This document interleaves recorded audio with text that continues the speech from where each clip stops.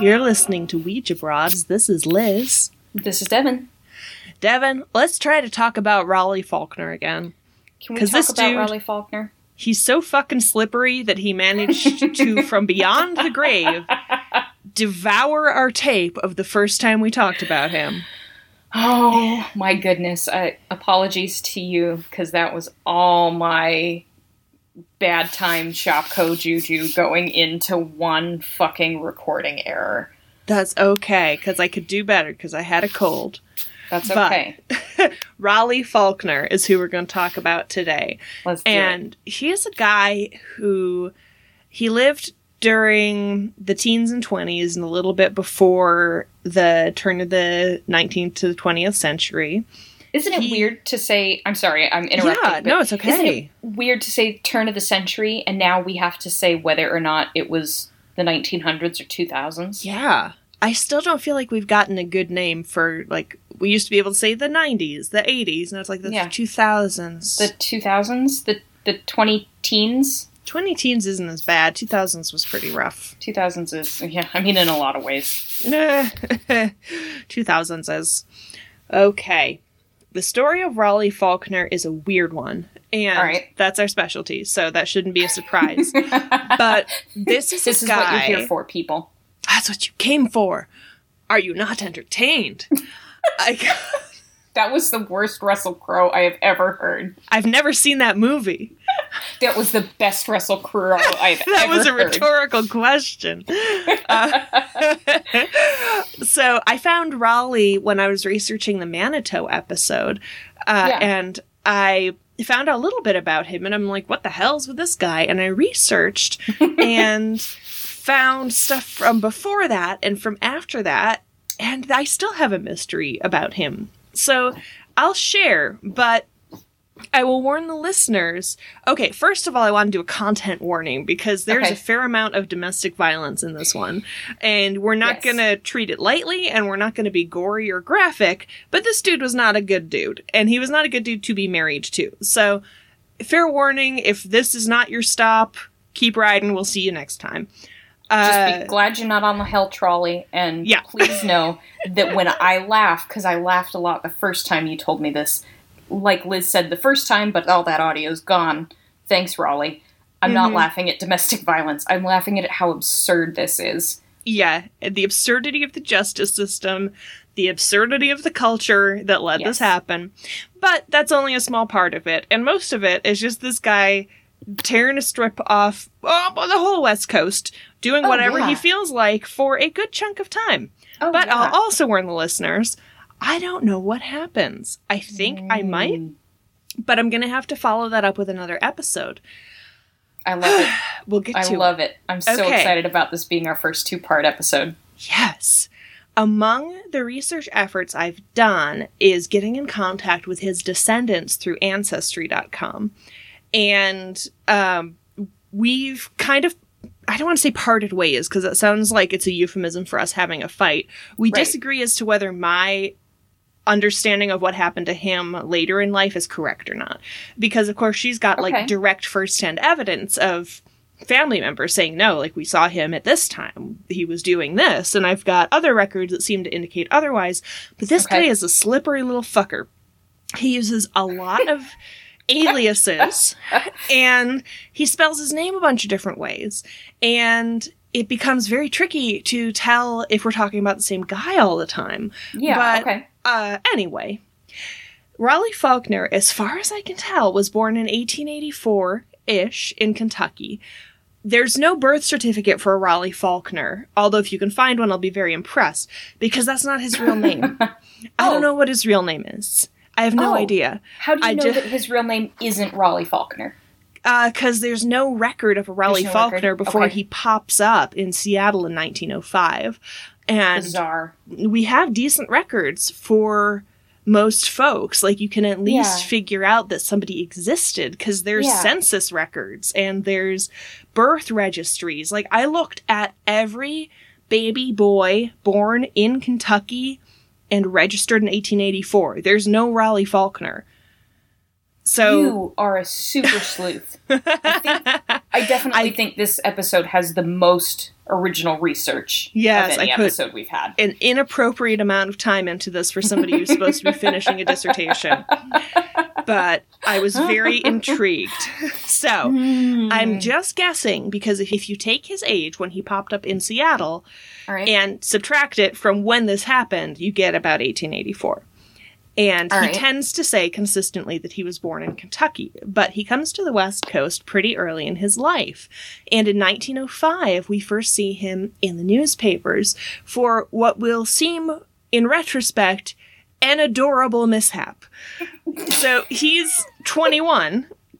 And his bride, Blanche Taylor, is 16. Keep your eye on Blanche. She will come back. He and Blanche are both residents of Seattle, and they attempt to elope to Vancouver. So 16 in 1905 is not too shockingly young to ever get married. But it's young. It's on the young side. And the reason this makes the papers is because Raleigh was originally engaged to her older sister. God and dang it, man. Do that. You can't. That's not cool. Rude, Raleigh. Super rude. Very rude. But he elopes with Blanche. And they eventually do get married. And this is okay. And this is a time in which it's a little hard to track down what Raleigh is doing because Blanche's father runs a newspaper. So we're not entirely sure what he's up to for some of this. But we do know that in 1907, the daughter of the two of them, Alice Bessie, is born. She's a sweetheart. We'll show you a picture of her. And she's cutie. So but by 1908, all is not well. Raleigh is not a great guy to be married to. Blanche files for divorce from Raleigh, and she moves back in with her parents. There's so much divorce in these stories, I think, because it was something that got reported on a lot more.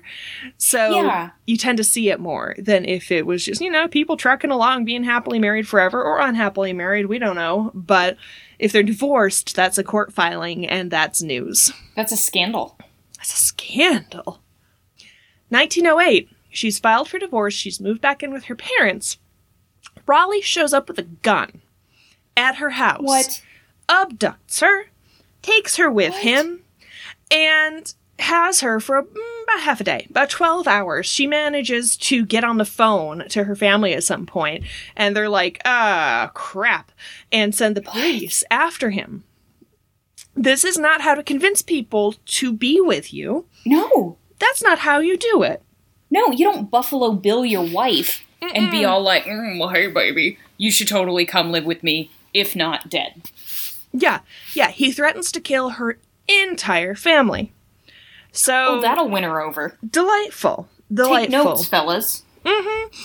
And, she plays it cool. This is the thing we'll see about Blanche. She knows when to play it cool, and she eventually gets back, and he gets arrested. So there's that. But this is the thing with Raleigh is you cannot keep him in jail. In 1908, in December, so November is when he kidnaps her. In December, he gets arrested in Tacoma. He was not in jail. Yeah, he spent no time in jail for this then. Yeah, you could basically piece together his entire life story just from times he was arrested. Oh, my word. And, whenever he doesn't get arrested, I lose track of him. But fortunately, that's not frequent. When he's arrested in Tacoma, he says, "My real name is Rolla Hargis, and I'm of the famous feuding Kentucky Hargises." You know. Are the Hargises real? Yes, there's a real feuding family that involved kind of Hatfield and McCoy style, about 4 different families that were all intermarried and killing each other, and it was in the newspapers at the time, which I think is where Raleigh got this. Yeah. Because I actually reached out to a guy who did a documentary about the Hargises, about Bloody Breathitt County. So that's a mouthful. Isn't it? I said, here's what I'm working on. Have you ever heard of, like, a Raleigh or a Royal or an Errol or any of this? He's like, no, I don't think so. I was briefly hoping, because this is the way of this. It turns into a rabbit hole. You find one thing, and then you follow it, and all of a sudden there's this whole other amazing story. So if they ever make a Southeast version of Ouija Broads, they need to cover the story of Beach Hargis, born in 1884, just like Raleigh, disappeared in 1908 after murdering his father, which is an unusual direction to take a feud. Ooh, it is. Yeah, normally you're supposed to kill the people on the other side, but he murdered his father and disappeared. But unfortunately, they don't look anything alike other than being white guys with dark hair.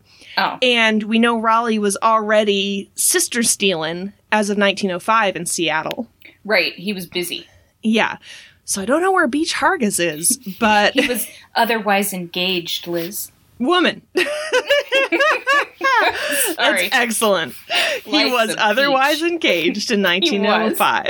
He was. Yeah. But the guy who wrote The Bloody Breathitt County actually wrote a collection of ghost stories set in that county. So there's dozens of us, dozens who care about stuff like this. Back in the cutoffs. To recap our timeline, November, Raleigh threatens to kill her entire family and abducts Blanche at gunpoint. December, he's arrested and just starts saying crap about being from a famous feud in Kentucky family. Yeah. February, Raleigh and Blanche remarry. No, what? Don't do that. Don't do that, that. I know. I don't know why she would remarry him. I don't know, Blanche, why? But why, Blanche? But why? Well, I mean, as you point out later, he's a pretty silvery-tongued little sweet talker. So... He seems to be. Yeah, and when that fails, he has guns. And plus that. I mean, shoot. That's two things going for him. There you go. Well, let's take this to a different state. 1909, April, he gets arrested for check fraud in Oakland, and this is where we get to fill in the gaps of what he's been doing. Okay, so, still married to Blanche, is that correct? She's filed for divorce at this point again. A second time, okay. Yeah, but divorces take a long time. They do. I guess. Still do. Yeah. And he gets arrested for check fraud, you guess? Why are you laughing at me? Just because mine took, 2 years? I was marrying my second one while I was still married to the first one, technically. I don't know. Listen, whatever. Paperwork is a hassle. Paperwork sucks, dude. Mm-hmm. Anyway, he's in Oakland. He's in Oakland. He's arrested for check fraud, and then we get to kind of get stuff filled in because they say, yeah, Raleigh's known to the Seattle police for really similar crimes, but Blanche's father, the newspaper guy, said, I will keep this out of the paper if you just leave my daughter alone. He probably said daughters. At that point, I would just be covering all my bases. Just all of them. My whole family. Just get out of here. None of them. And Raleigh took that deal and then immediately went to start doing check fraud in Oakland. All right.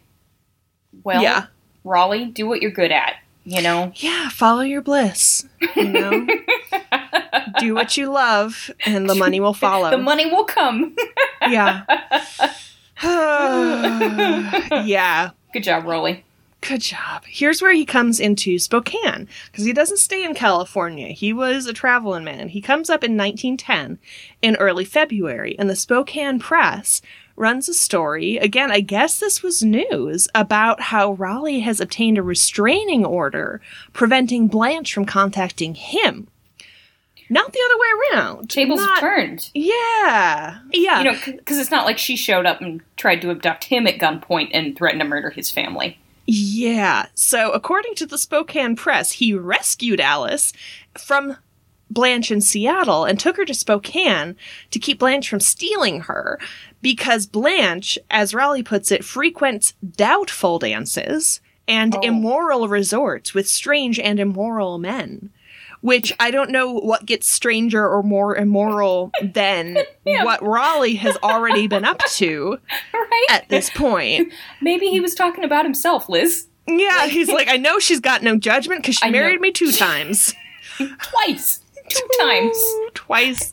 And then we come to the story where I first encountered Raleigh, because, as we probably could have guessed, it's not so much that he rescued his daughter as he stole her. I figured. Because as they're getting divorced, there's a court order that he has to give her over to Blanche, and he doesn't want to. The police come after him because you can't just steal people, even if you're related to them. And he doesn't have Bessie. Bessie's 3. And what Raleigh tells the police is he says, I've put her in a shack somewhere in the Manitou area, and I'm not going to tell you where. And if she dies, and that's all there is to it. It's February. What? In a shack, no food, 3 years old, and the city launches this huge search because they're like, this kid is going to freeze, or this kid is going to starve, or this kid is going to get eaten by the bear that's running around. Exactly. Exactly. That's what I was thinking. Yep. Oh. Yeah. Okay. This is where I find him because this is Manitou-related news, and everybody's panicking. It's this front page news. Well, yeah. Yeah, the Seattle paper is covering it as well, and because they have more information on him, I think a lot of what he gets away with is just because people don't have any kind of interconnectivity in terms of saying, you know, you can't say, oh, this is the same guy that's been doing this crap in Seattle, unless you actually call Seattle and they say, yeah, we know the guy you're talking about. Well, yeah. So because Seattle does know the guy they're talking about in this case, they note that he has been arrested many times for wife beating, but his wife always refused to prosecute him, declaring he would kill her if she did.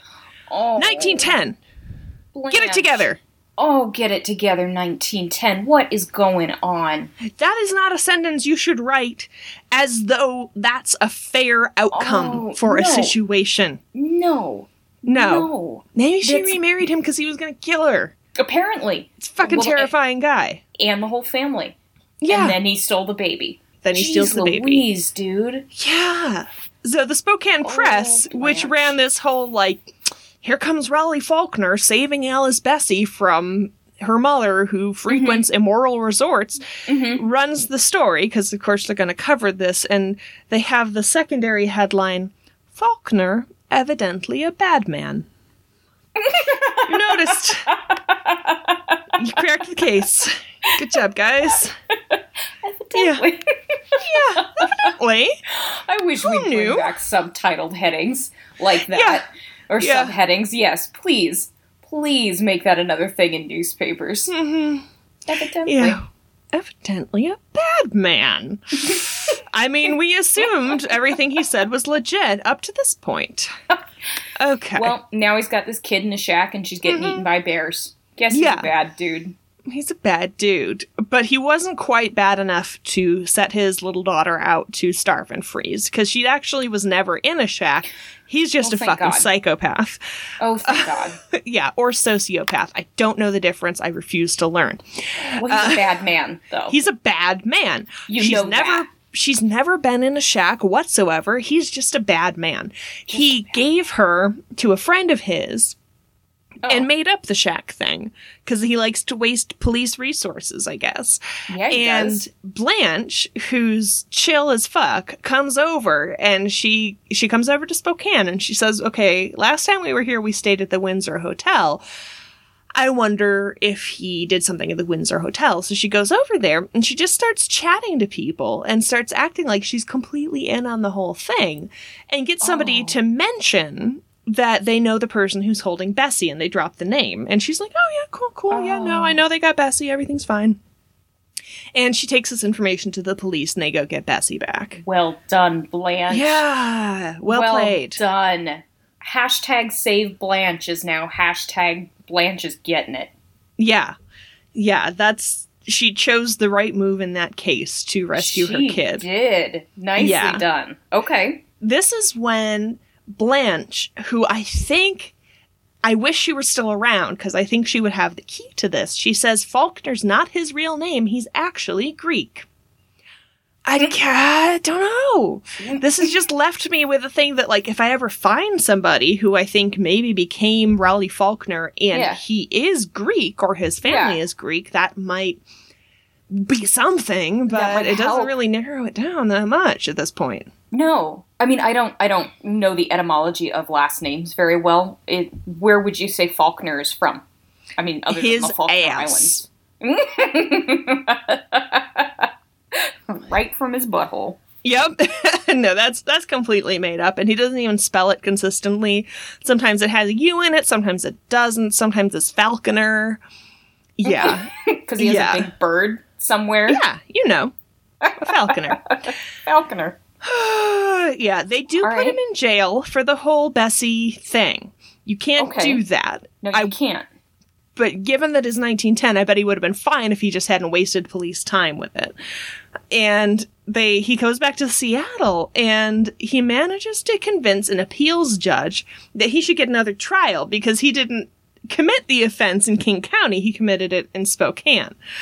Okay. And he says, you should let me out on bond, and you should do that because I promise I will leave my wife alone. Oh, and the judge is like, okay. Oh, Lord. Good enough.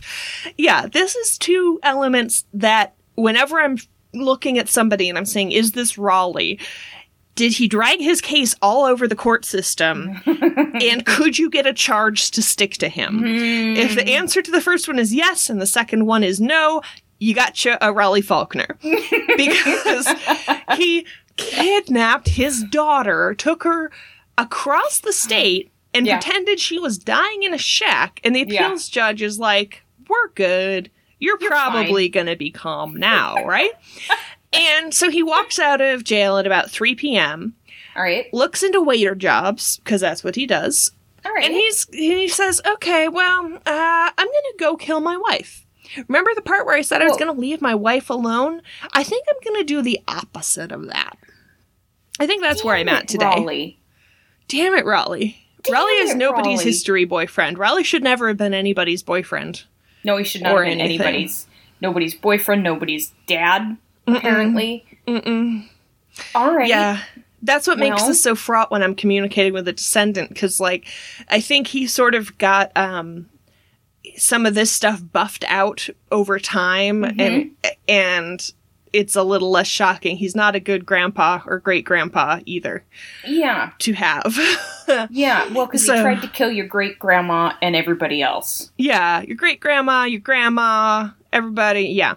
So Raleigh's like, well, I'm gonna go kill my ex-wife, because, you know, I'm busy. I got stuff to do. I better go take care of that. Yeah. Yeah. So he goes to where he knows she lives, but her landlord opens the door. So the landlord's the one that gets the knife to the heart and dies. Oh.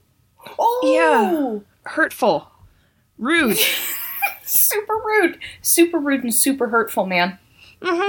Yeah, and another lodger. Dear. The landlord gets stabbed in the heart. The wife goes, oh my god, it's him. Because, of course, Blanche has been like, my husband is a fucking homicidal maniac, and he's going to come after me, probably, because he can charm a judge like nobody's business. Yeah. Another lodger, the landlord's brother, tries to wrestle Raleigh, and he gets stabbed in the fucking face. But he lives. Yeah. All right. Well, he lives at least. And Raleigh's like, well, this didn't work out like I thought, and just kind of leaves the scene. And for real? Yeah, and the police pick him up later that day. I don't know how they knew where to find him. Probably he was coming to his waiter job. Probably going to his waiter job covered in blood. Yeah. And kidnapping somebody else's kid. Yeah. And here's the flat out, like, again, come on, 1910. His attorney says, I fear his recent troubles have affected his mind. You know, his recent troubles where he kidnapped his daughter. Where he kidnapped his daughter, and oh my god. He uses elegant diction, and there is a tone of extra refinement about him. He comes from a wealthy family. Now, first of all, bullshit. Like, nobody, unless you actually know where he comes from, I strongly doubt he comes from a wealthy family. He probably just told you whatever. Also, do you think people who use elegant diction don't stab people? He's extra refined. So refined. Well, Liz, I mean, a knife is a gentleman's weapon.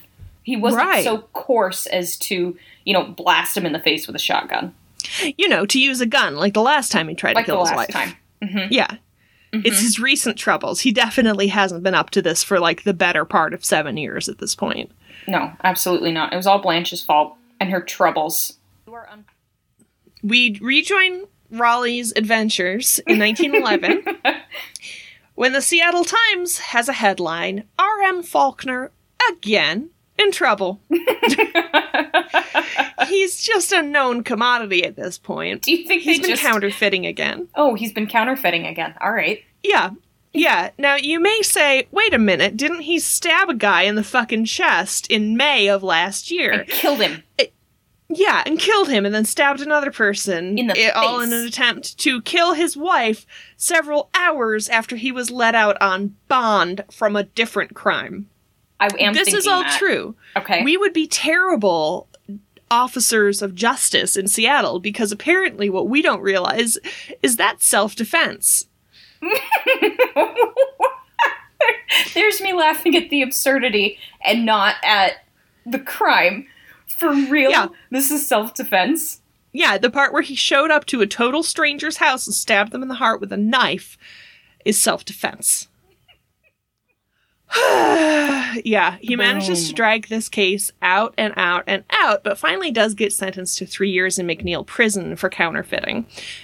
Yeah, McNeil is in the Seattle area. It's since been closed, but his lawyer actually has to withdraw from the case because there's allegations that he was influencing the court, that Raleigh was. And this is another thing that Raleigh manages to do, is law enforcement people and courts really get pulled into his orbit. Wow. Yeah. Raleigh, while in prison in McNeil, apparently gets bored because he... This is one of the ones where I didn't know what he was doing for a while until I figured out that he was going by Raleigh Faulkner in this window. All right. Because what cracked all this wide open for me was when I found the McNeil prison record of him, because it shows him checking in and checking out under all these different names. Oh, Thank God for that thing. Great. Thank God. Yeah. He is claiming that he's been involved in this plot to blow up American ships on behalf of the Germans. Oh, the Germans. Yeah, the Germans. And he's accelerating. And he says, I have information about this, and also you have to move me because the other prisoners are going to kill me if I peach. If you know, peaching. Peach? When you peach on someone. I've never heard that term. When you peach? It sounds so cute, doesn't it? It's adorable. We'll kill you if you peach on us. What do I get if I apricot on you? No, wait, let me do a better one. What if I get if I kumquat on you? Whoa! Yeah. And again, with Raleigh, the question is always, was he telling the truth at first and then he started lying? Or was he lying at first and then started telling the truth? Because eventually he says, no, I didn't know anything about the bomb plot or the plotters. I just kind of read the newspaper and made some extrapolations from there and started saying crap. No way. I mean, I don't know. Yes way. I mean, I believe it now because it's Raleigh, but was there some kind of German bomb plot going on that he just glommed onto? All right. Yeah, there definitely was a German bomb plot. All right. It's just very ambiguous as to whether he had anything to do with it. Wow. Or did he have something to do with it? Because he definitely was not like, no, I'm an upstanding gentleman. Clearly not. I won't get involved with that. But did he go, no, I think they're going to kill me because I'm going to peach. Because I'm going to peach. Yep. So he serves out most of his term, and he gets arrested in Oregon because he's just kind of doing his tour of all the states we cover. I love it. He's what knits this together. Yeah. He gets arrested in Oregon for bootlegging because it's almost prohibition. Almost prohibition, okay. It's prohibition in certain states and provinces. That's right. Yeah, which was a great warm-up practice, kind of, get loosened up, get real ready for national prohibition for the bootleggers.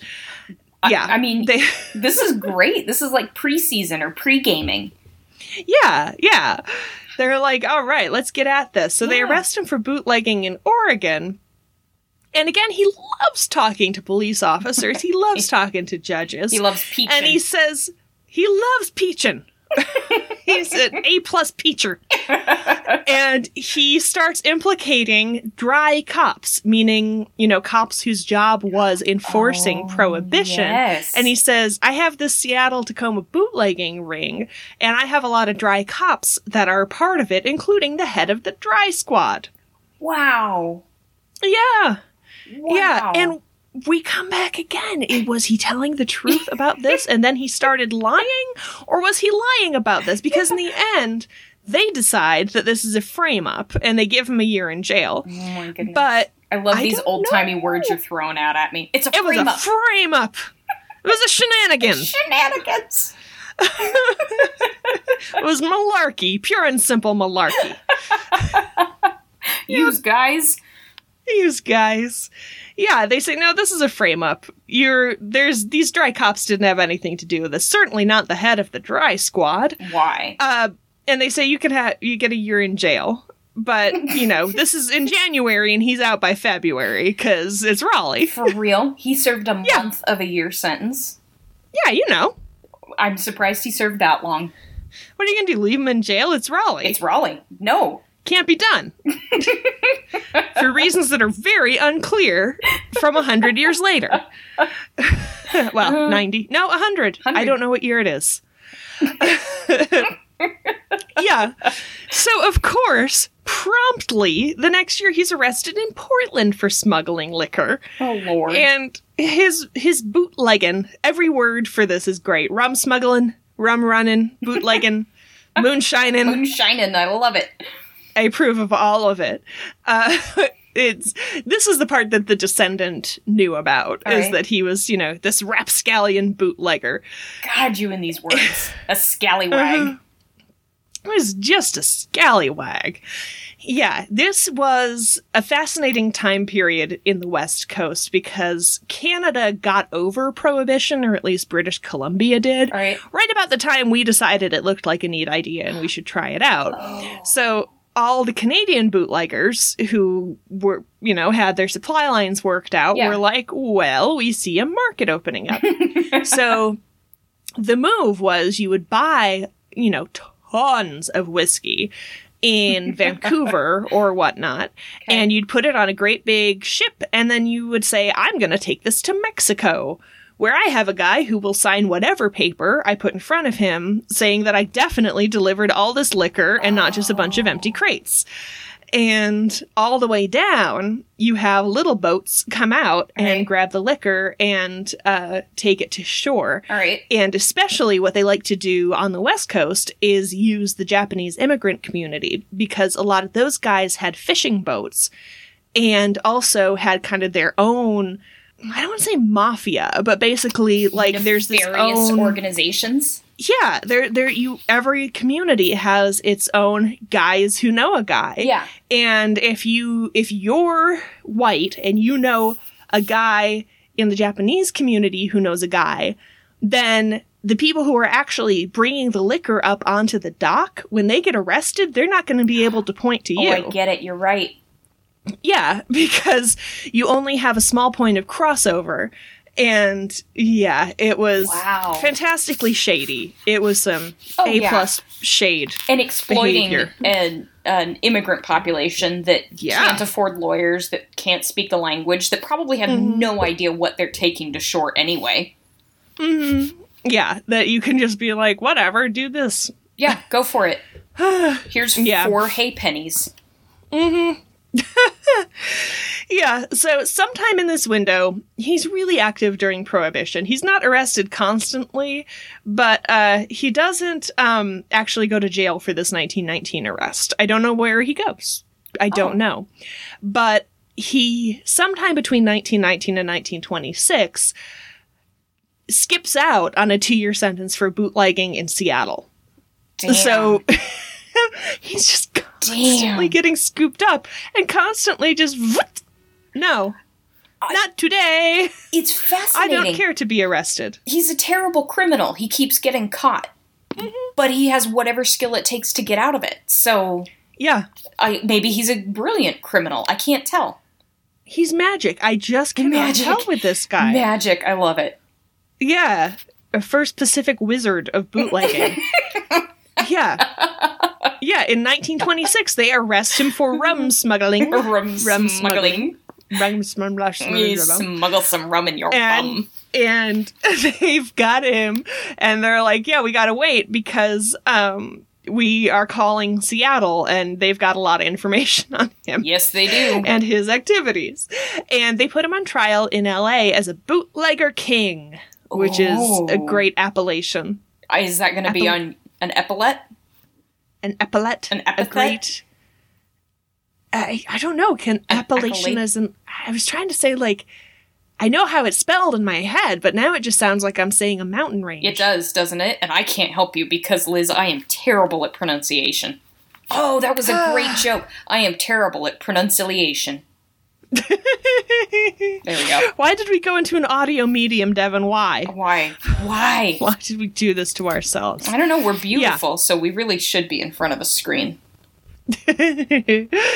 Oh, so Raleigh...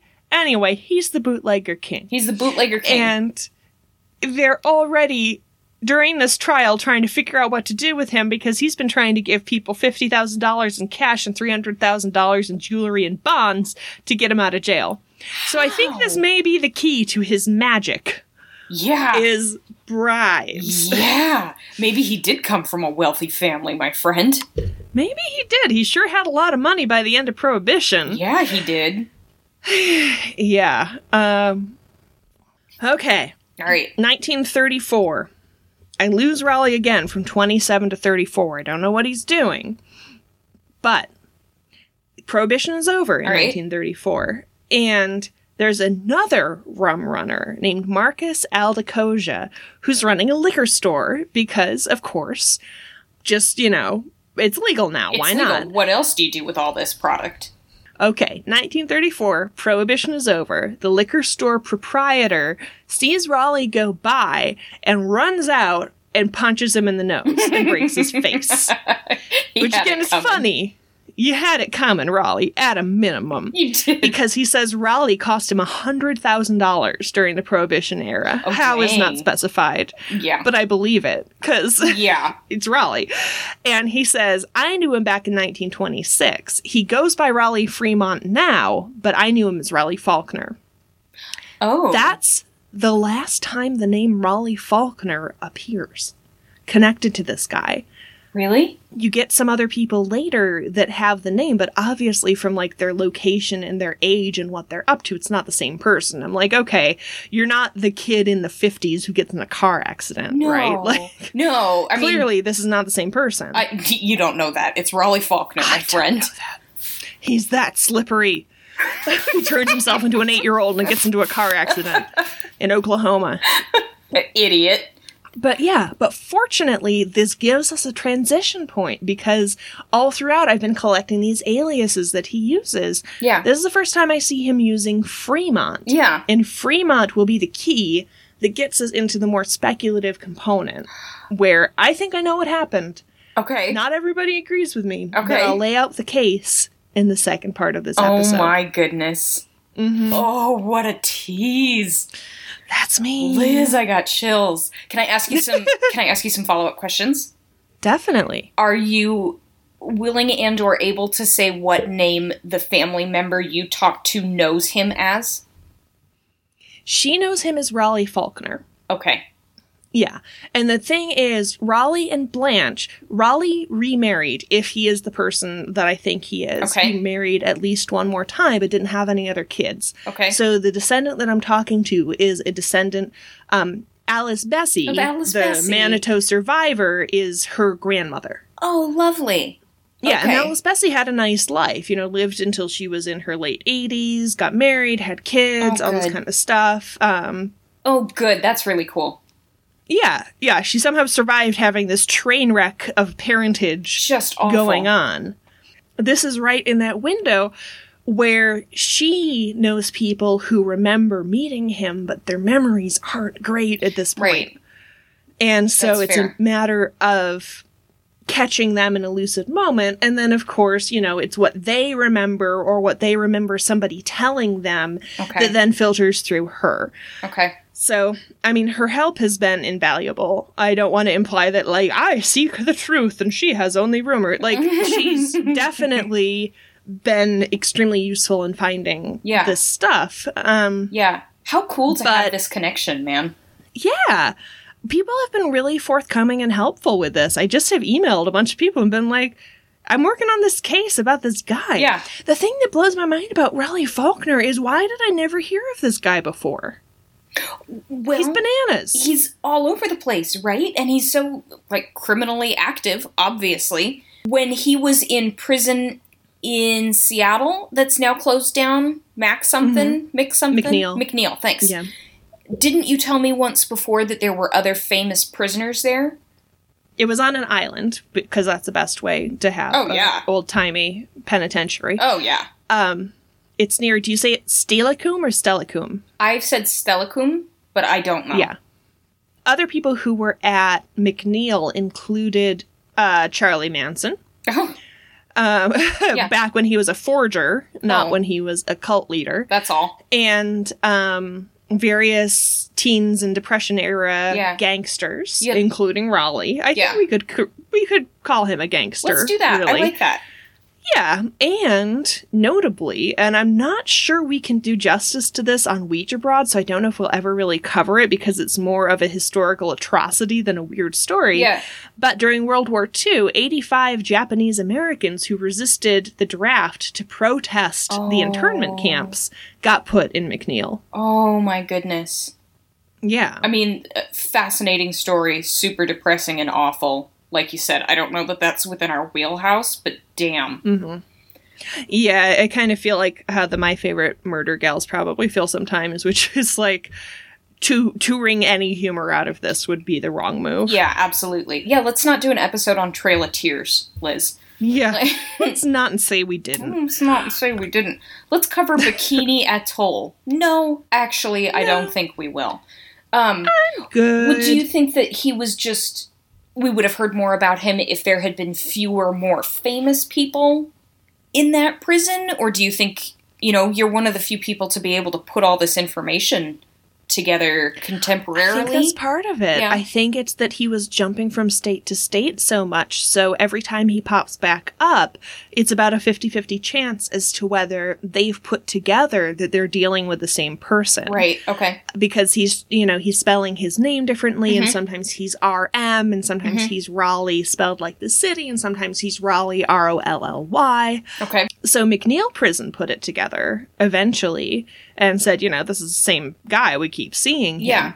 But I think it was, I don't know why they didn't, maybe if you were covering Prohibition, it just wasn't interesting to you to say this guy was also a check forger. Yeah, true. But he certainly had a lot of influence, both with the courts and in the criminal community. Yeah. I ended up getting a book which is historical fiction, but pretty heavy on the history and light on the fiction, about one of the country's first female prosecutors and how she came out to the West Coast to chase down violators of Prohibition. And Raleigh appears as a character in that because, of course, I was furiously Googling. He doesn't come off very well.